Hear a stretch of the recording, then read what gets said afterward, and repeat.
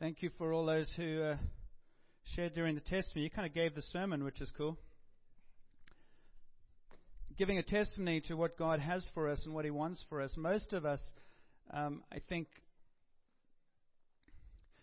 your life goes in stages, and there's you grow and you get thirsty, and then you get to a certain place, and then you level out, and then you carry on for a long time. And it's amazing how many lies we can actually absorb.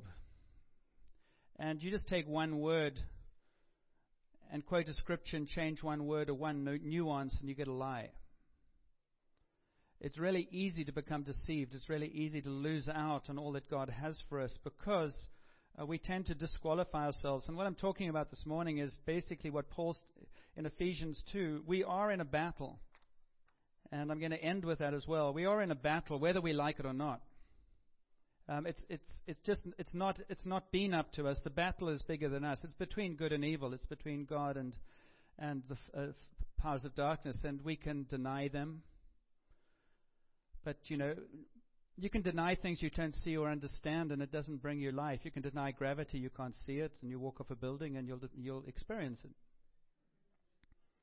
And you go, well, I didn't feel anything. And you go, well, it's not about you. I was listening to someone this week, and they said the smallest universe is the one where you are at the center.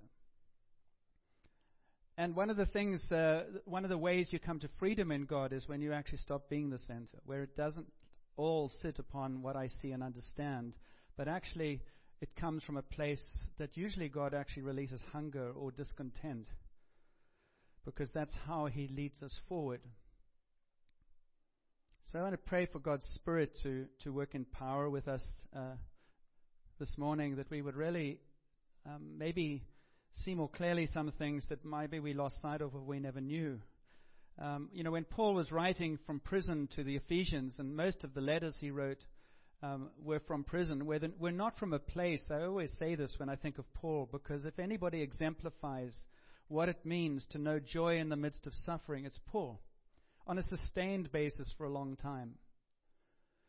In our culture, where we think the favor of God is a Mercedes or a holiday, and it might be, but it's usually not, the favor of God is peace and joy in the midst of life. See, the things of God have to be accessible to everyone. They have to be accessible to the rich and the poor, the educated, the non-educated, the privileged and the underprivileged.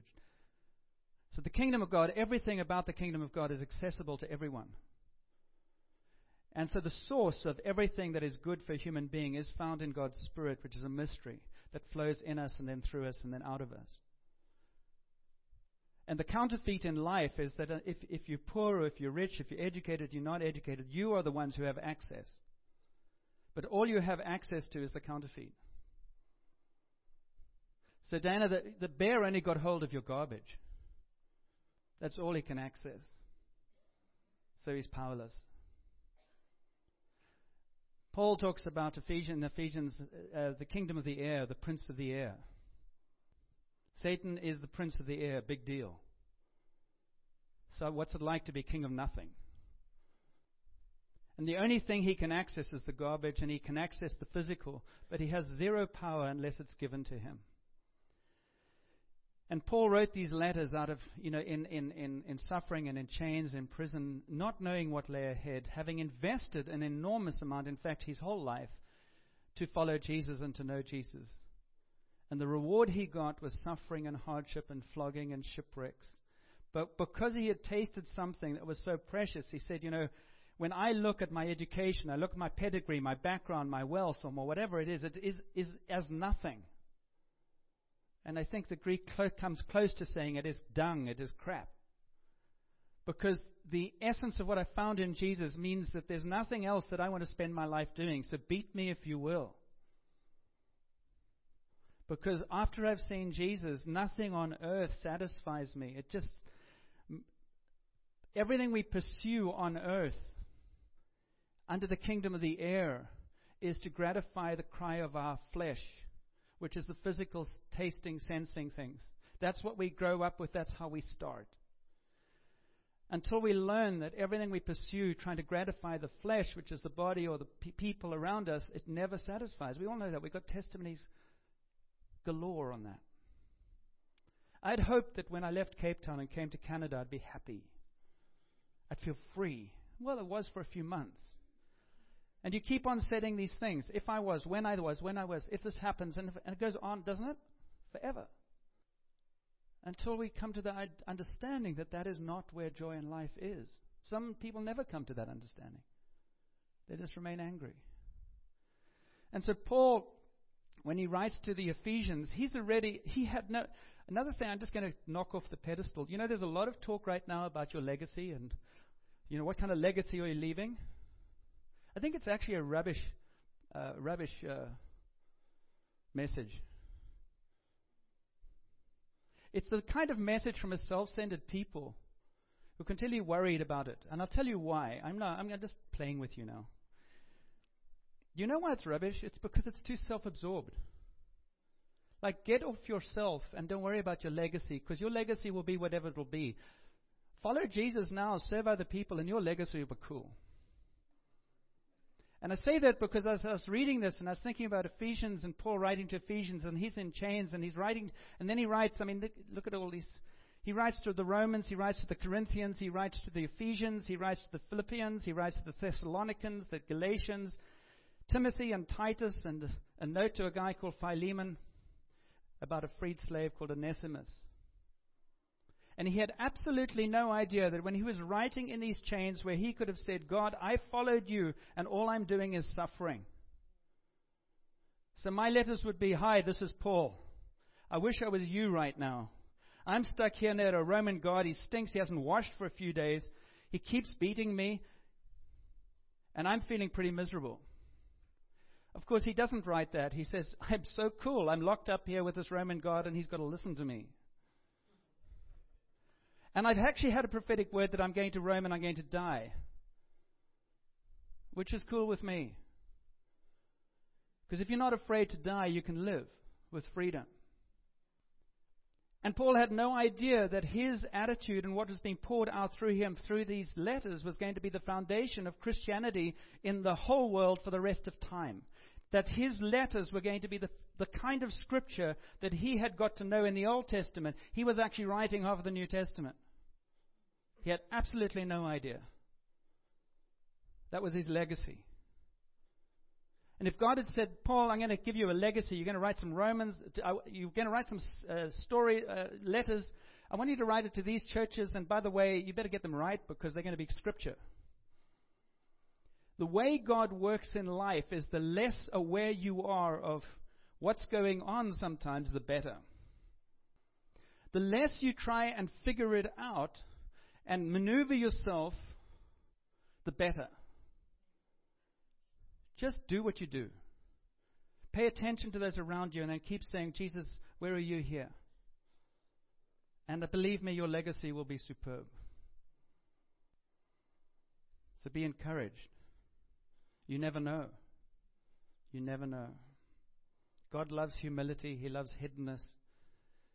He loves it when people aren't posturing because they want to look good so they can have a legacy. The legacy won't be what they want. It'll be, I'm so glad they're dead. Phew, now we don't have to deal with them. But Jesus, thank you that your love is in heaven. All right. So Paul says, as for you, you were dead in your transgressions and sins. This is such... I used to listen to these things taught, and they were always taught in an intellectual way. They grabbed me intellectually, but I didn't hear the words that brought life. I didn't understand it. You were dead in your transgressions and sins in which you used to live when you followed the ways of the world and the ruler of the kingdom of the air, the spirit who is now in work in those who are disobedient. All of us lived among them at one time, gratifying the cravings of our flesh, following its desires and thoughts. Like the rest, we were by nature deserving of wrath. Do you know what you're capable of in your darkest time? Do you know who you are in your darkest?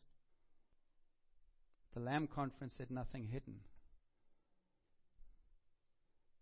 If each of us had to come up and everything was exposed. It's not a threat, it's just if we don't know who we are without Jesus, we won't know who we are with him. If you don't need a Savior, you'll know Jesus as a religious figure, but you won't know him as the one who gave you life.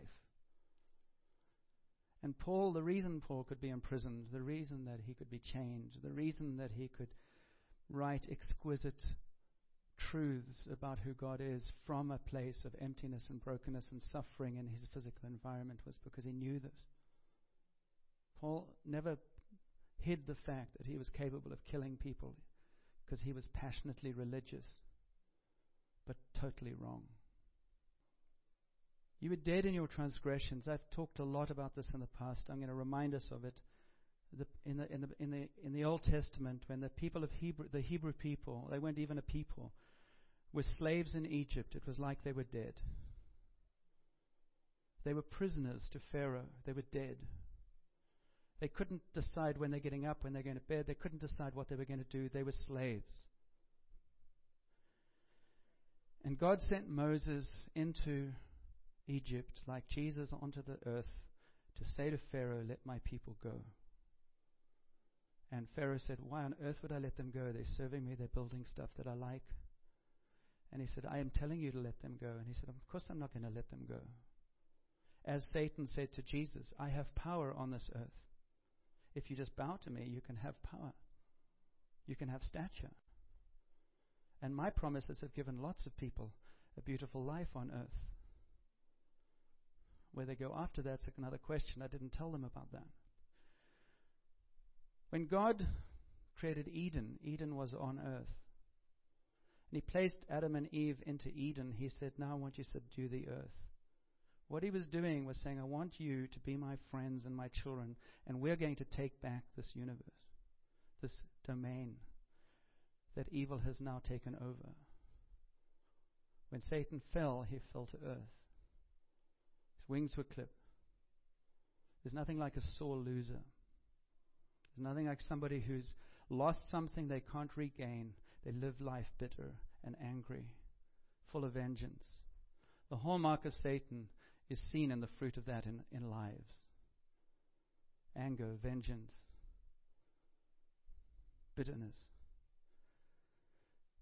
And God said to Adam and Eve, you can live in this land, and you can name all the animals, and I give you authority over this whole world. And of course the serpent is there, and he says, don't eat of this one tree. And as is always the case, if you have one rule, that's the one I want to break.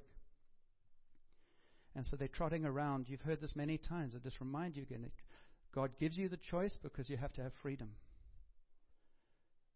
And so Satan comes into that one place that you're not allowed, and he says, God didn't really mean that. You're not going to die. He's scared that you're actually going to be like him. And what appeals to human beings so much is you can have power and stature. Somebody's trying to cramp your style. Somebody's trying to keep something from you. So you need to go after it. And when they bit of that fruit, what happened in them they couldn't describe, because it was guilt, it was shame, it was a revelation of separation that they hadn't got anything to work with. They didn't know what to do with it.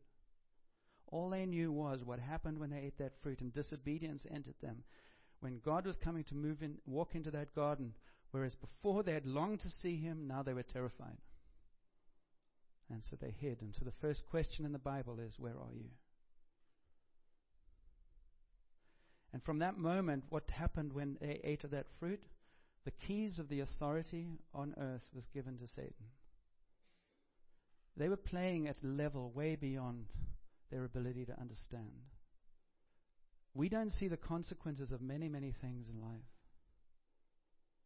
And God comes to try and parent us and guide us and give us wisdom. And we go, oh, I don't understand that. It doesn't make any sense to me. I'll do it.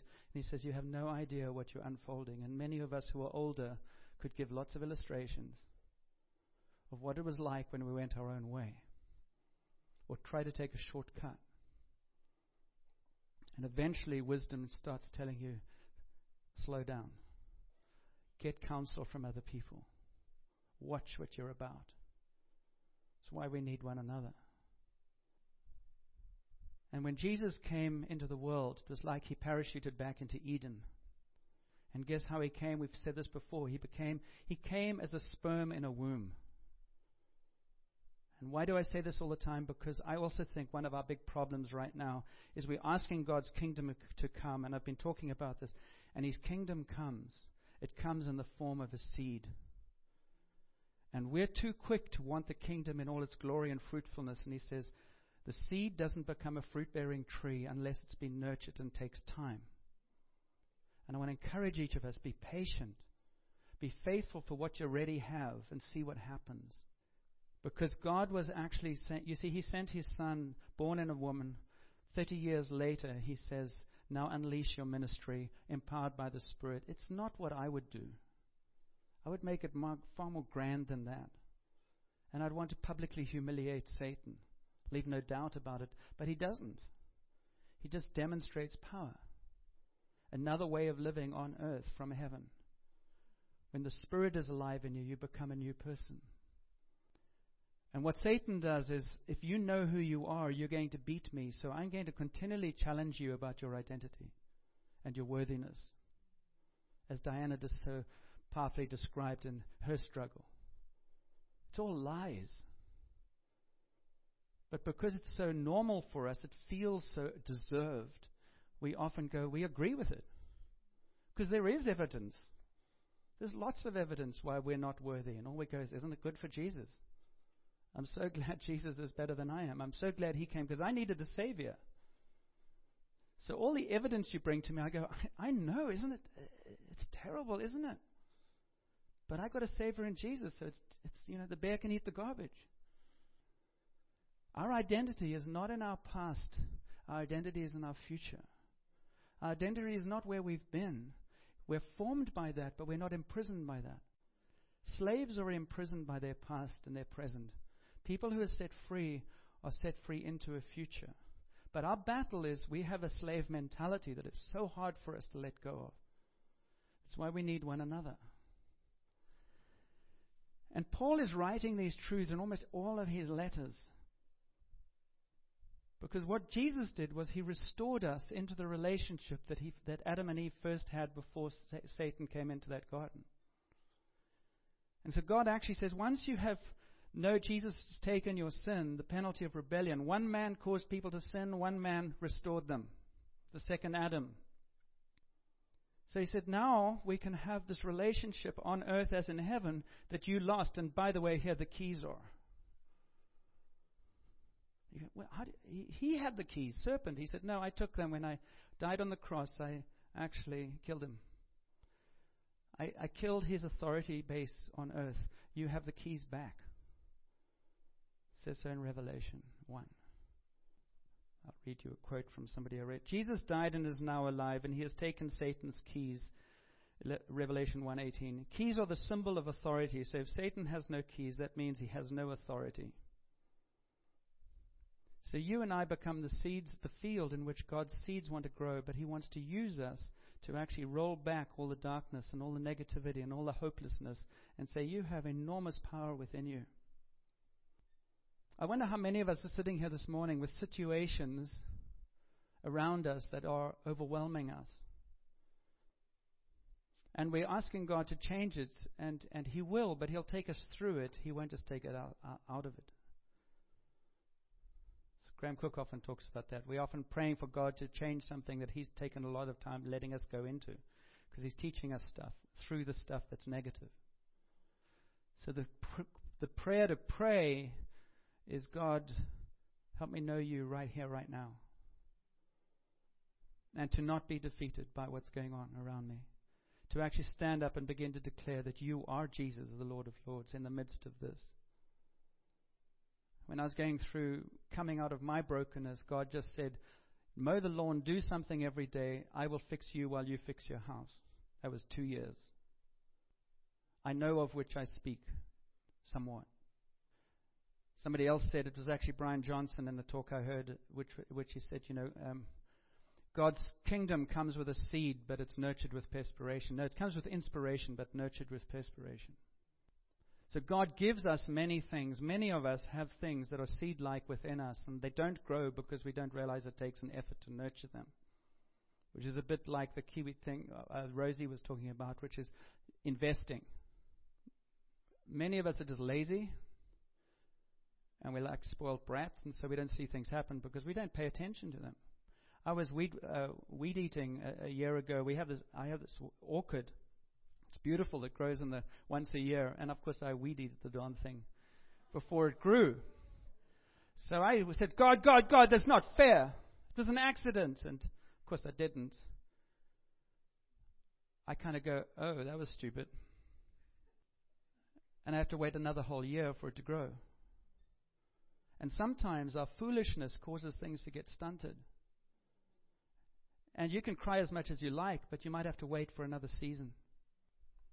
And Satan takes those events and then speaks to you about how God doesn't love you. And you get angry with God, and God must go, for God's sake, what's your problem? You weed whack the thing out, and it grows next year, so deal with it. And there are lots of things in our lives that are going on like that. You chose to go this way. I gave you 3 people to warn you. Let me show that video, please. So that's a little over the top. But if you listen to your thought life, how many times have we discounted all kinds of people around us as part of God's purpose for us because they don't fit our prescription of what was happening in our lives? What's the hallmark of the kingdom of the air? What do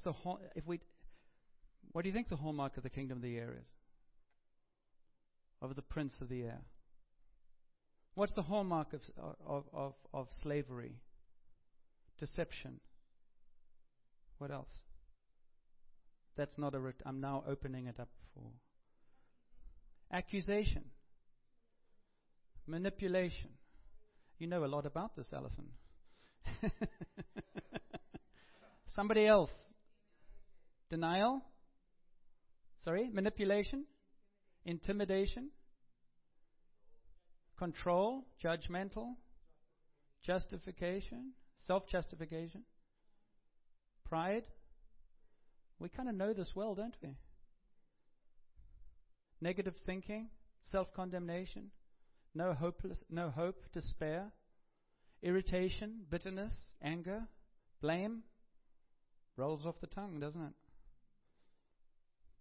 So where Jesus is present, those things don't have dominance. So that kind of encounter is within the Christian church. And the biggest battles are within the church. People who don't know Jesus, it's actually quite easy to deal with them. You give them lots of license, but there's just a humility that should be there anyway. I hate the us and them thing anyway. I like the thing of saying they haven't yet found him or they haven't yet met him. They're still his kids. They just don't know. But whenever we place ourselves in a situation where we are privileged because of the fact that Jesus has saved us when we didn't deserve it, we've just missed the boat. Because if you've been saved by grace, you don't have anything to boast about except how you screwed up. I mean, you don't deserve anything. As Paul said in the beginning, you were dead. I found that a revelation when I first read it. Because it took everything off me. I mean, a corpse can't do anything for itself. So if everything I did ended like me being a corpse, and God said, I want to bring life to that corpse, and it says a lot more about God. Where he said, I don't want you dead, John. Rise up. And everything from that moment is grace. He raises us up so that we can be sons and daughters of the King. When we were dead in our transgressions, that's where the slave stays. And so Paul was living out this life in a paradox. The more he was actually being enslaved in prison, the more freedom he actually showed. How many of you are putting off your freedom until some circumstance or relationship is sorted out? How many of you are living under the lie of the fantasy that when that is dealt with, then you're going to be happy? How's it working for you? It will never, ever come true because it's a lie. The truth is, God says, I'm here for you. Be joyful. I can't be joyful because of, he says, why are you living like a slave? And why are you attributing blame to me for the circumstances you're in? If you knew me, you would know that I don't do that kind of thing to people I love. And I actually adore you. My Son came to take rid of all the blame that is on you, so that you could take hold of all the grace that was upon him. He came to show you how I treat my Son, and he came to release to you that same inheritance on earth as in heaven. So I'd like you to get up and step into the identity of a much-loved son and a much-loved daughter. And you no longer have to be enslaved. So your assignment is, how do I live in freedom? How do I live in a place of grace where I don't have to earn anything, I just have to step into it? You say that's way too easy.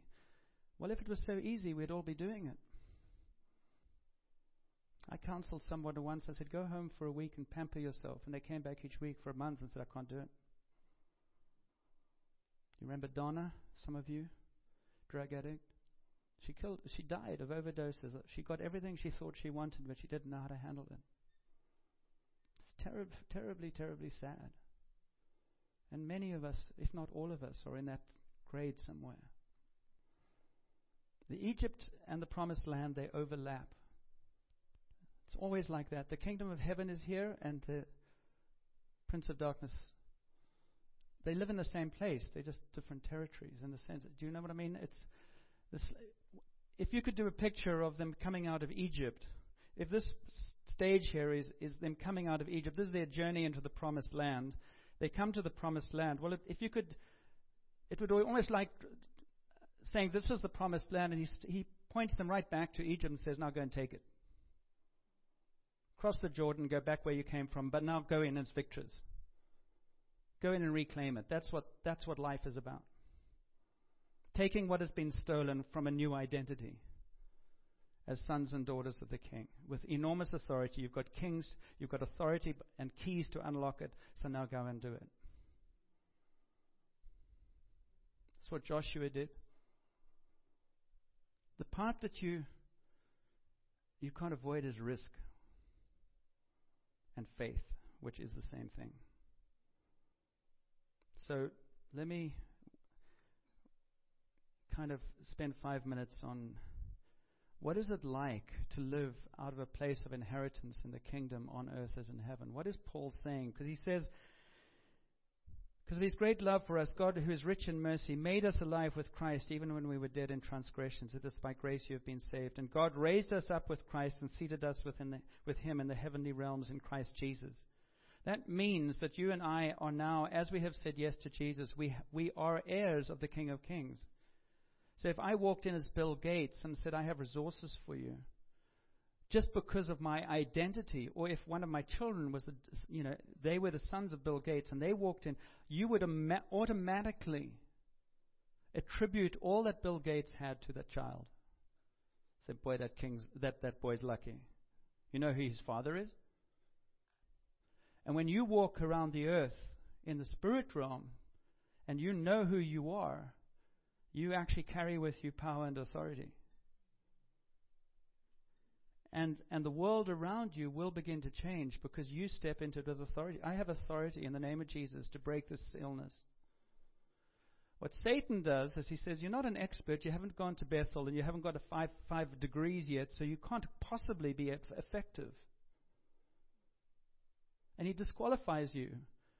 And so you have a lot of disqualified people who don't think they carry anything other than inferiority. And they say, well, Jesus is still working on me, and you're absolutely powerless. And so he doesn't worry with you because he's already got you. Once you begin to say, I am defined by who Jesus is and what he has done in my life. I'm not just sitting here saying, my name is John and it's been 5 years since I had a drink. I'm saying my name is John, and Jesus has saved me, and I am actually on a journey that I'm going to make the rest of my life count because He lives in me, and I have power in me, and I'm going to speak over you. I speak healing over you in the name of Jesus. You can't have a child. My speciality is if you can't have a child, Jesus bless you, and you will have a child. How can you do that? Because I've been told I can ask for anything. And what God wants to do is good things in broken people. So He's just said, John, I need your mouth because they won't hear me. And I just need a pair of hands. For God's sake, give me your hands. My hands aren't good enough. Just give me some hands. And Satan says, oh, your hands they're dirty. Your hands are this. And we spend all our time walking around looking at my hands. Oh, God, make them clean. And He says, I've already given you new hands. There's a spirit of inferiority and inadequacy. I break it now in the name of Jesus over everyone here. Just enough lies. Enough lies. Enough lies. Everything negative in your life has not been brought to you by God. And why you have some negativities that are hard and painful and broken in you, I don't know. But I do know that when we sit with Jesus and we talk about our lives, it will make sense. And we will all be in tears. And we go, I thought it was you. I'm sorry. Because a loving Father doesn't do that stuff. A loving Father says, where does it hurt? Let me help you. I'll never leave you or forsake you. I'm a good Father. I'm kind. And I care about you. And I care about where you are right now. And it grieves me that you want to be estranged from me because this is hurting and you're blaming me for it. That's what Paul was talking about. 5 things. Identity as a son or daughter of the King is number 1. Identity. As we heard in the testimonies, you're a son or daughter of the living God, and He thinks you're really special. The challenge from the darkness is you're an orphan and you don't matter. So every time the orphan raises his head, hit him on the head with the cross of Jesus and say, it's a lie. I am a much loved son and daughter, and He adores me, and I'm not afraid of you anymore. So go to hell. Intimacy with Jesus. You are His friend. You are much loved. You are safe in His hands. I no longer call you a servant. You're not a slave to Jesus. You're not trying to earn His acceptance. You're not trying to score brownie points because today I sinned and so He doesn't love me as much as He did yesterday when I was obedient for 24 hours. You can play all those kind of songs in your head, can't you? I don't deserve it today. I can't stand up and speak because I did something yesterday that I'm ashamed of, and so that negates it. I've got to earn my way back to acceptance, and then when I feel good a week later, I go, oh, now I can maybe do something. And God says, you have no idea about grace. You didn't need a Savior because I thought you could perform. You needed a Savior because you needed a Savior. And you're my child when you sin and when you don't sin. But we're going to get better. So live out of that place, the truth that I love you with a passion. And I give grace. And then we work out boundaries and all that stuff. But offense kills you and poisons you, and it belongs with Satan. Identity, intimacy with Jesus. He's your friend. He loves you. I mean, there's nobody who's going to be more faithful to you. Confidence in His Word. You've got to spend time reading His Word so you know what He thinks, rather than just think what you think He thinks.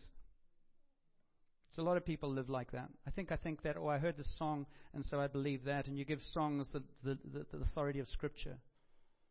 Don't. Read the Scriptures. And meet with other people and get to know them. Why? Because promises declare God's purpose and character, and we can trust that. We need a truth outside of ourselves to hold us. In the kingdom of darkness, don't believe anything, don't trust anyone, and it won't make any difference anyway. And then you will stay stuck. You have power and authority is the 4th one. The kingdom of God, citizens of God's kingdom, are meant to walk with power and authority. And we're all learning. We're all on a learning phase of that. And sometimes we're powerful, and sometimes it's like, oh my word, I thought I was, and now look at me. And at that point, I need a brother or sister to help me. Somebody said this again, the Christian life is all about overcoming. Overcoming implies gaining mastery over something be it poverty, depression, bad relationship, perverse tendencies, drug addiction, or something else. These problems were issued to each of us one way or another by the demonic kingdom. The Lord said once to Cain, "Sin is crouching at the door, eager to control you, but you must subdue it and be its master." You have power and you have authority. You're no longer slaves. And finally, in the kingdom of heaven that Paul is talking about, he says, we need community. He's writing letters to people because he cares about them. He's writing letters to people because they're supporting him. We need one another. So he says, you're not only raised up in heavenly places, and you're not only saved by grace, but we are God's handiwork, created in Christ Jesus to do good works, which God prepared in advance for us to do. My brothers and sisters, I'm ending with this, and that is simply, you're either a slave or you're a son or daughter. And your identity and your sense of community and your sense of purpose and intimacy with Jesus determine who you are. And if you have met Jesus, he said to you, I've set you free from slavery, so why are you living like a slave? That is our response to what God has done. And he has come that we might know freedom. We're all in this battlefield, but how we're in this battlefield makes all the difference. You're either defeated or you're one who does the defeating.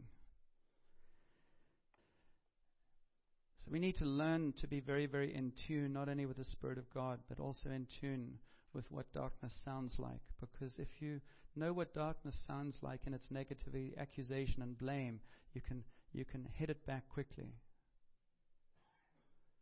I want to pray for a revelation of our identity in Jesus. And he's given us his holy... I'm sort of hesitating about what to do, but I think I'm going to...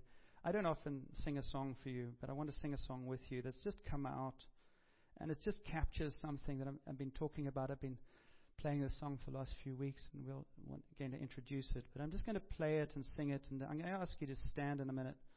And I'm going to sing it as a prayer and a declaration.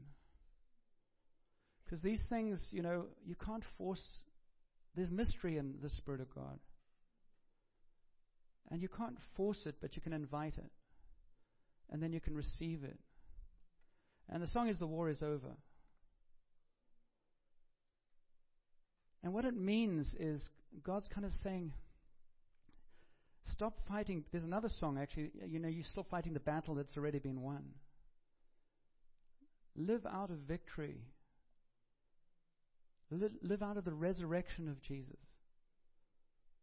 Live out of that place where, I always tell you this, when I opened my shirt and Superman was on my chest and God said, you've forgotten your identity. Honestly, that changed my life. That's what I'm talking about. I'd gone back into slavery for 8 years. And he said, you've forgotten your identity. And it seems so simple, but in 20 seconds, everything changed. And I went, what an idiot. Man, I was ticked off. And also thrilled. And then I had to start walking into my inheritance. And I'd pick up my guitar and I'd start playing. And tears would... It happens now. I wasn't rehearsing this. But tears would pour down my face. And I'd play this, "You, O Lord, are a safe place to be." That you would be my father and I would be your son, because I couldn't believe it. I had known it for years on one level, then lost it completely. And then he came as a savior and said, it's not over yet. I know what I'm talking about. And this sermon is rooted in 20 years of hell and heaven. I'm not talking theory. But I watch again and again people trying to take shortcuts. It's hurting, so I'm going to bail. Or it's not quick enough. If you want to know freedom, surrender. Just surrender. Stop trying to have your own way. Stop trying to do it on your own terms. And for God's sake, just surrender. Give up. Give up the compromise. Give up the playing games. Give up the judging everybody else and being angry with everybody else because they owe you something. You are owed nothing. Give up. And as you give up, He just picks you up. And He says, it's so much easier to work with you when you're in my arms. It's so much easier. Let's ask God to minister to us even through this. Stand up. Give up. Holy Spirit, Jesus, you have gone to the cross that we would be free. Now, what Satan will do right now, he hates these moments, by the way, so he will distract you. So I just speak against that in the name of Jesus. I have absolutely nothing. I'm just a voice. But Father, I pray that as we go through the song, that your Spirit would impart to us the hope and the identity of people who are set free. And the rest of our lives is about taking hold of what you have won. We just bless you, Jesus, because none of us are beyond your reach. Nothing I've said today is in any way kept for one person. And if you're still feeling like you're on the outside, well, come on in. Come on in. The war is over. Turn around. Lay your weapons on the ground. The smoke is fading before the light. The dead are coming back to life. War is over. The war is over. Turn around. Lay your weapons on the ground. The smoke is fading before the light.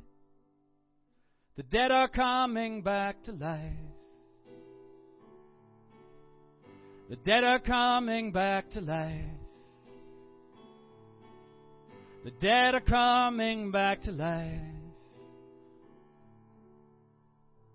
'Cause He has made a way for us, born for glory out of dust, children held within the arms of peace. And He has made a way for all, mercy waits where sinners fall. Praise God. He is our victory.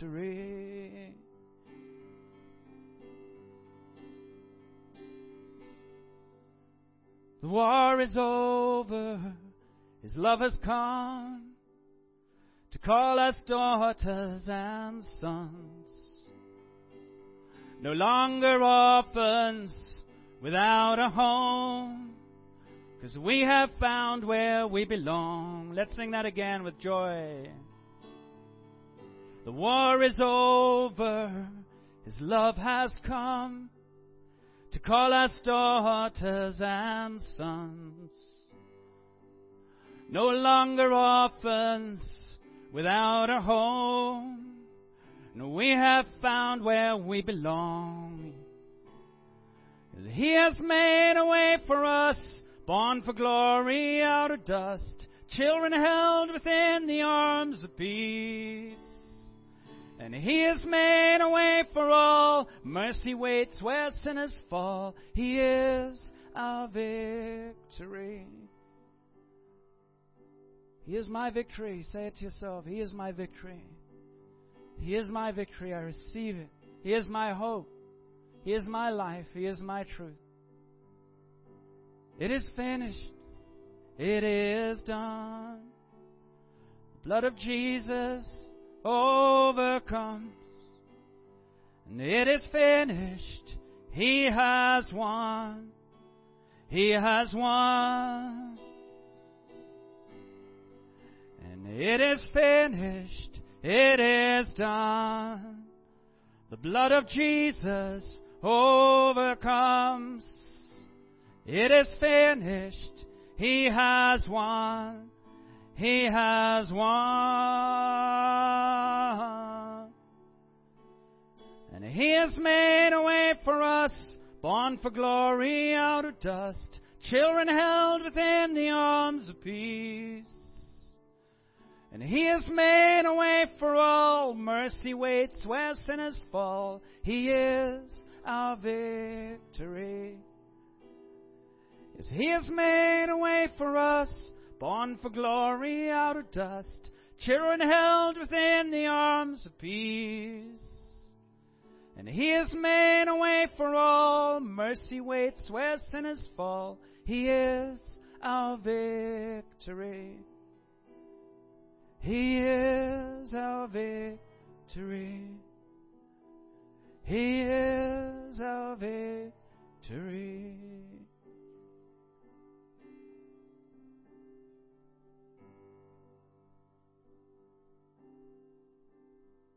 So all lies die at the cross right now. Give Him all the old chestnuts that you've lived with for so long.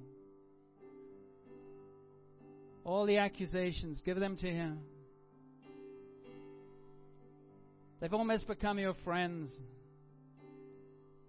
Because you're frightened if you let them go, what happens then?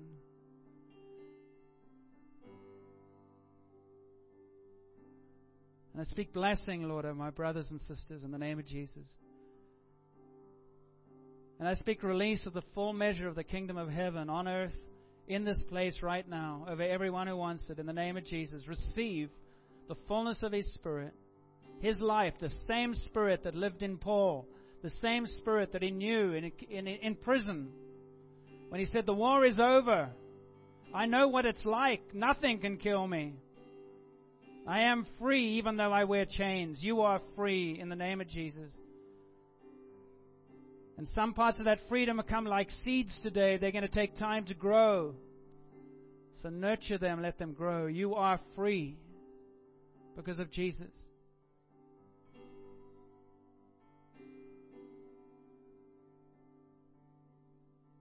Thank you, Jesus. Because He has made a way for us, born for glory out of dust, children held within the arms of peace. And He has made a way for all, mercy waits where sinners fall. He is our victory.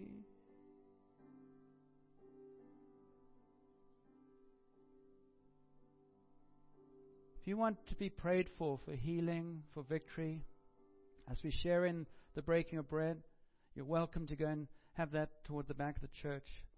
If you want to be prayed for a new imparting of the Holy Spirit, I'm going to ask Michael and Stephen to be up at the front here. And you just, after you've received communion, you just say, I just want you to pray for me so I have a tangible expression of that. Don't worry about what you feel.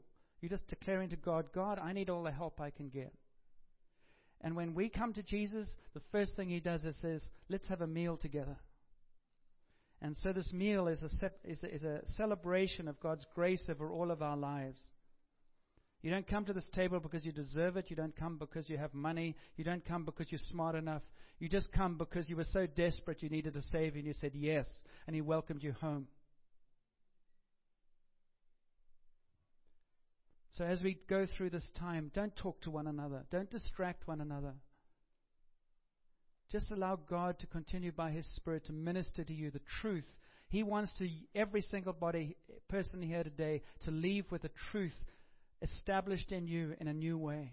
A promise, an affirmation that absolutely kills dead something you brought in today that was not of Him, about you, about your life, about your present, about your future. So, Father, I bless your word, and I call those seeds to life. Accelerated like Jack and the Beanstalk, accelerated.